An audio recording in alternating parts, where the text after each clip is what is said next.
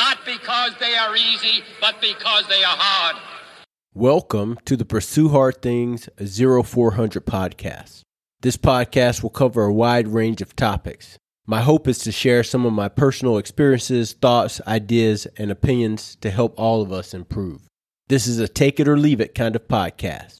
Take what you need and leave the rest behind, or share what you think others might need to hear with them. You may find that you leave something behind and later find that you need it for yourself. Either way, the goal is to help each other get the very best out of life, to thrive and not merely survive. I'm Sean McFadden, a patriot, a father, grandfather, and a husband of almost 30 years. I love God, family, America, and Jeeps. I have spent my life in the service of others and hope to use this platform in continuance of that service. I once heard Les Brown say, "You don't have to be great to get started, but you have to get started to be great." So let's get started. For those of you not familiar with Pursue Hard Things, you're welcome to go out to my website, take a look at the videos, visit my YouTube channel, and see my daily Instagram posts. But I'm just trying to do my part. I'm trying not to waste my miracle. So why is the podcast called the Pursue Hard Things 0400 podcast? A few years back, prior to the pandemic, sometime in 2018, I had a lot of things going on the family front and the career front, and it made it hard to keep a lot of some of the emotional baggage that I had gathered throughout my career. It made it hard for me to keep that from spilling out into other aspects of my life. My wife, Dee Dee, has been by my side for almost 30 years now. And when she tells me that something's going on, I have to believe her. And I say that because prior to my aneurysm in 2009, which was in June, in that April, we went out on a getaway. We went to Prague, a couple hours drive from us at the time. And we were sitting in the hotel lobby there. And I remember clearly, she said, "Hey, you really need to slow down." And I thought, no, I'm good. I was pushing hard. It was in a very busy office. We were working very hard. And I said, "I'm fine." And she said, "No, I think you need to slow down." And what I would tell you, she could see what I couldn't see. And a lot of times it takes somebody from the outside to see it. And my lesson or my message to many of you is when someone that loves you tells you that you are struggling or they see something different or you seem to be having a hard time, believe them. Listen to them. They are telling you the truth because they love you. I just sort of shoved it off, and probably about a year later, sometime after the aneurysm, we were preparing for a trip, and I had to get new passport photos taken. And prior to the trip to Prague, I had photos taken for an international driver's license. And Dee Dee was in the process of putting these pictures away, the extra passport pictures you get, and she found the pictures from April of 2009. And I was sitting in my office, and I remember her flinging this photo booklet at me. And she says, see what I mean? See what I was talking about? And I looked at the pictures, and if you look at the picture from April of 2009, my eyes were sunk in. My bags were terrible. My bags are still terrible. But you could see visibly I was not doing really well. So again, that's my lesson for you on that, is that when someone close to you tells you you may need to slow down, or that something's going on, or they see something, trust them. So she told me sometime in 2018, when I was struggling with a lot of different things, she said, "You need to see someone." And I had gone to therapists in the past and counselors in the past, and they simply would talk to you and say, "Oh, okay, whatever." But at this particular point, I needed someone. I needed something. So I called the crisis hotline. They directed me to just walk into the VA clinic. So I walked into the VA hospital, and I walk in and I see the nurse, and I say, she's like, "Oh, can I help you?" And I said, "Yeah, I was told I could walk in here. I need to talk to somebody." She said, "Okay, have a seat." So I'm sitting in the lobby, and I'm waiting for some time. And this doctor, I guess he's a psychologist or psychiatrist, I don't know. But she comes out, and she is explaining to the nurse that there's nobody available to see me. She's busy, and everybody's busy, and, it's just overwhelming. And the nurse is saying, "Well, he called the hotline." And I'm sitting there listening to this conversation, and the doctor then comes up to me, and she says, what do you need? Do you need medicine? You need to say, what do you need? And I said, I don't know if I need medicine. That's your job. I need to talk to somebody and somebody can tell me. And so she says, well, we don't have anybody available to see you. As a matter of fact, I don't think I was standing up at that time, but then I stood up and I said, now I know why 22 veterans a day commit suicide. And she just sort of looked at me, and the nurse looked at me, and then I walked out. And she said, no, sir, we can see you. And I said, no, and I just kept on walking. And I went right to the patient advocacy's office. But eventually I got a phone call from someone saying, hey, we'd like to get you set up, some private provider. That was probably one of the best things that ever happened to me. I got this very great, I call her doctor, but she was a great counselor, therapist, whatever you want to call her. But she was awesome, and she specialized in dealing with first responders. And she actually made me do work that helped me resolve a lot of past trauma. And I call it other people's trauma. Because when you're in the first responder or you're in the law enforcement, criminal investigative world, you tend to see a lot of stuff and you deal with a lot of people's stuff. You will be touched in some way by this. We all, at some point, have to find a way to deal with it. And I had been really good about compartmentalizing that stuff for years. I mean, I've told the stories. I've walked in crime scenes for hours over bodies and not had any problems. And I went on for years after that and not had problems. But I did notice I was getting to a point where I was reaching my limit, to the point when I retired from active duty, I did not seek out jobs that would put me in a place where I had to deal with bodies and process those again and go to that. I tried to be very mindful of that. I just knew my meter was pegged out. I just didn't want to do that anymore. But this doctor, she put me through the paces, made me do a lot of work on myself, and it was a 2-year process. And in that process, she said, hey, well, what do you do? What sort of activities are you doing? And I wasn't as active. I was playing a little racquetball, and I started to ruck mornings and afternoons and evenings. So I would ruck in the morning before I left to work. I would go to work. I would come back, ruck again. And I found it as a great way to allow me to sort of relieve the stress prior to my ruck. So I would get up, get a little bit of meditation, get some scripture, some meditation, prayer, and then I would go for my ruck marches and I would come back in. And I did this for 2 years, actually. And it was the best thing I could have done. And it tremendously changed my life. And I got in great shape. Felt like I was able to keep everything in the right places. But it was a long process. While I was going through that, I would wake up in the mornings, and I still do sometimes, but I would wake up regularly at 04. And whatever at that time, whatever was on my heart, I would write about. So I just thought, how appropriate to call it the 0400 podcast, because that's the time.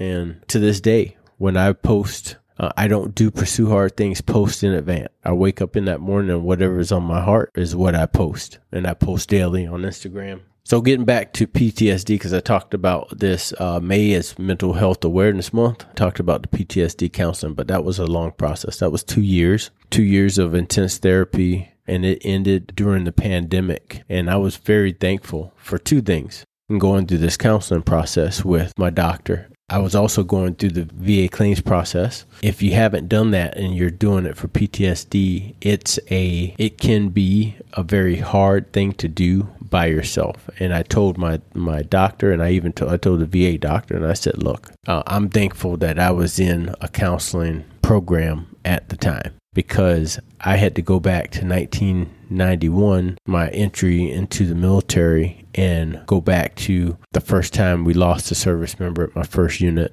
when my team leader was later killed after leaving service. I had to recall and recount all of those incidents, riots, traffic accidents, fatal TAs, rapes, murders, you name it. And you have to walk through and you have to document all that as you're doing your claim with the VA. And if you're not in a program, you're doing it by yourself. So you're starting to pull at a lot of those old scabs and old wounds and old trauma that you may have buried or you were successfully able to compartmentalize. And that might cause those things to start to stir again. So I was thankful for that in that respect. The other thing, I was just thankful that as the world was changing in a response to the pandemic, that I was in a good place at that time. So I wasn't trying to deal with this unresolved trauma and deal with the world changing, all the unknowns of the pandemic. So very thankful for that. Well, during that time, I was reading some books, facilitating some coursework, some leadership courses in business acumen, and I ran across this guy named Dr. Amen. And Dr. Amen has a bunch of books, and I would say he advocates for studying of the brain and scanning of the brain when people are experiencing mental health issues. And this is not a paid sponsorship by any means, but I would tell you, I would recommend his books, and I would recommend you look at his work.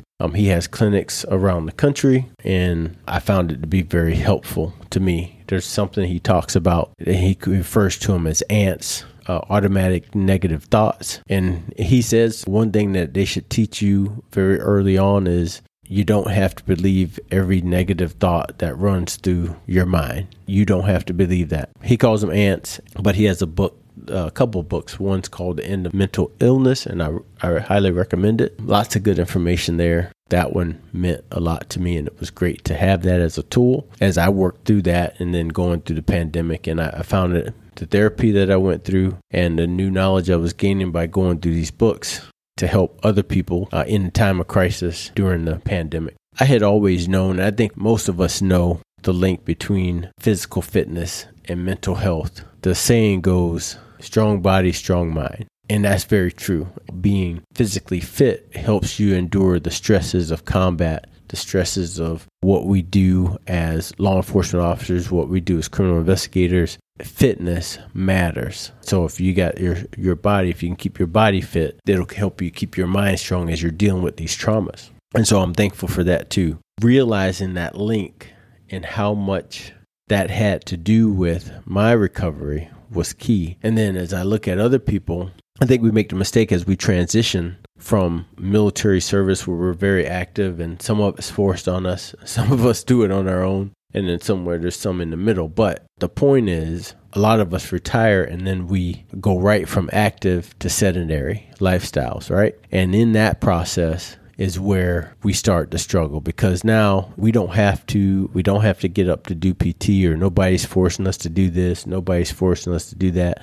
We can make our own schedule. We can do what we want to do. We can drink what we want to drink when we want to drink it. We can eat what we want to eat when we want to eat it. You name it. And within a few months of separation, we've put on a few pounds, and I know I'm speaking from personal experience, is what happens. What you forget is if you don't realize it, it's that physical activity that was helping you keep a lot of things together. Like you had a process, you had a plan, you had a very regimented schedule, and then you go from very regimented routine stuff to this life where everything sort of falls out of whack. And if you don't get it together fast enough, you'll suffer. And I was thankful. I retired and went right into a civilian job, and then transitioned back over to CONUS and went back to work. Not as regimented as I am now, but still very much get up early, get my workouts in, get to work, put in a good solid day's work, get back and relax.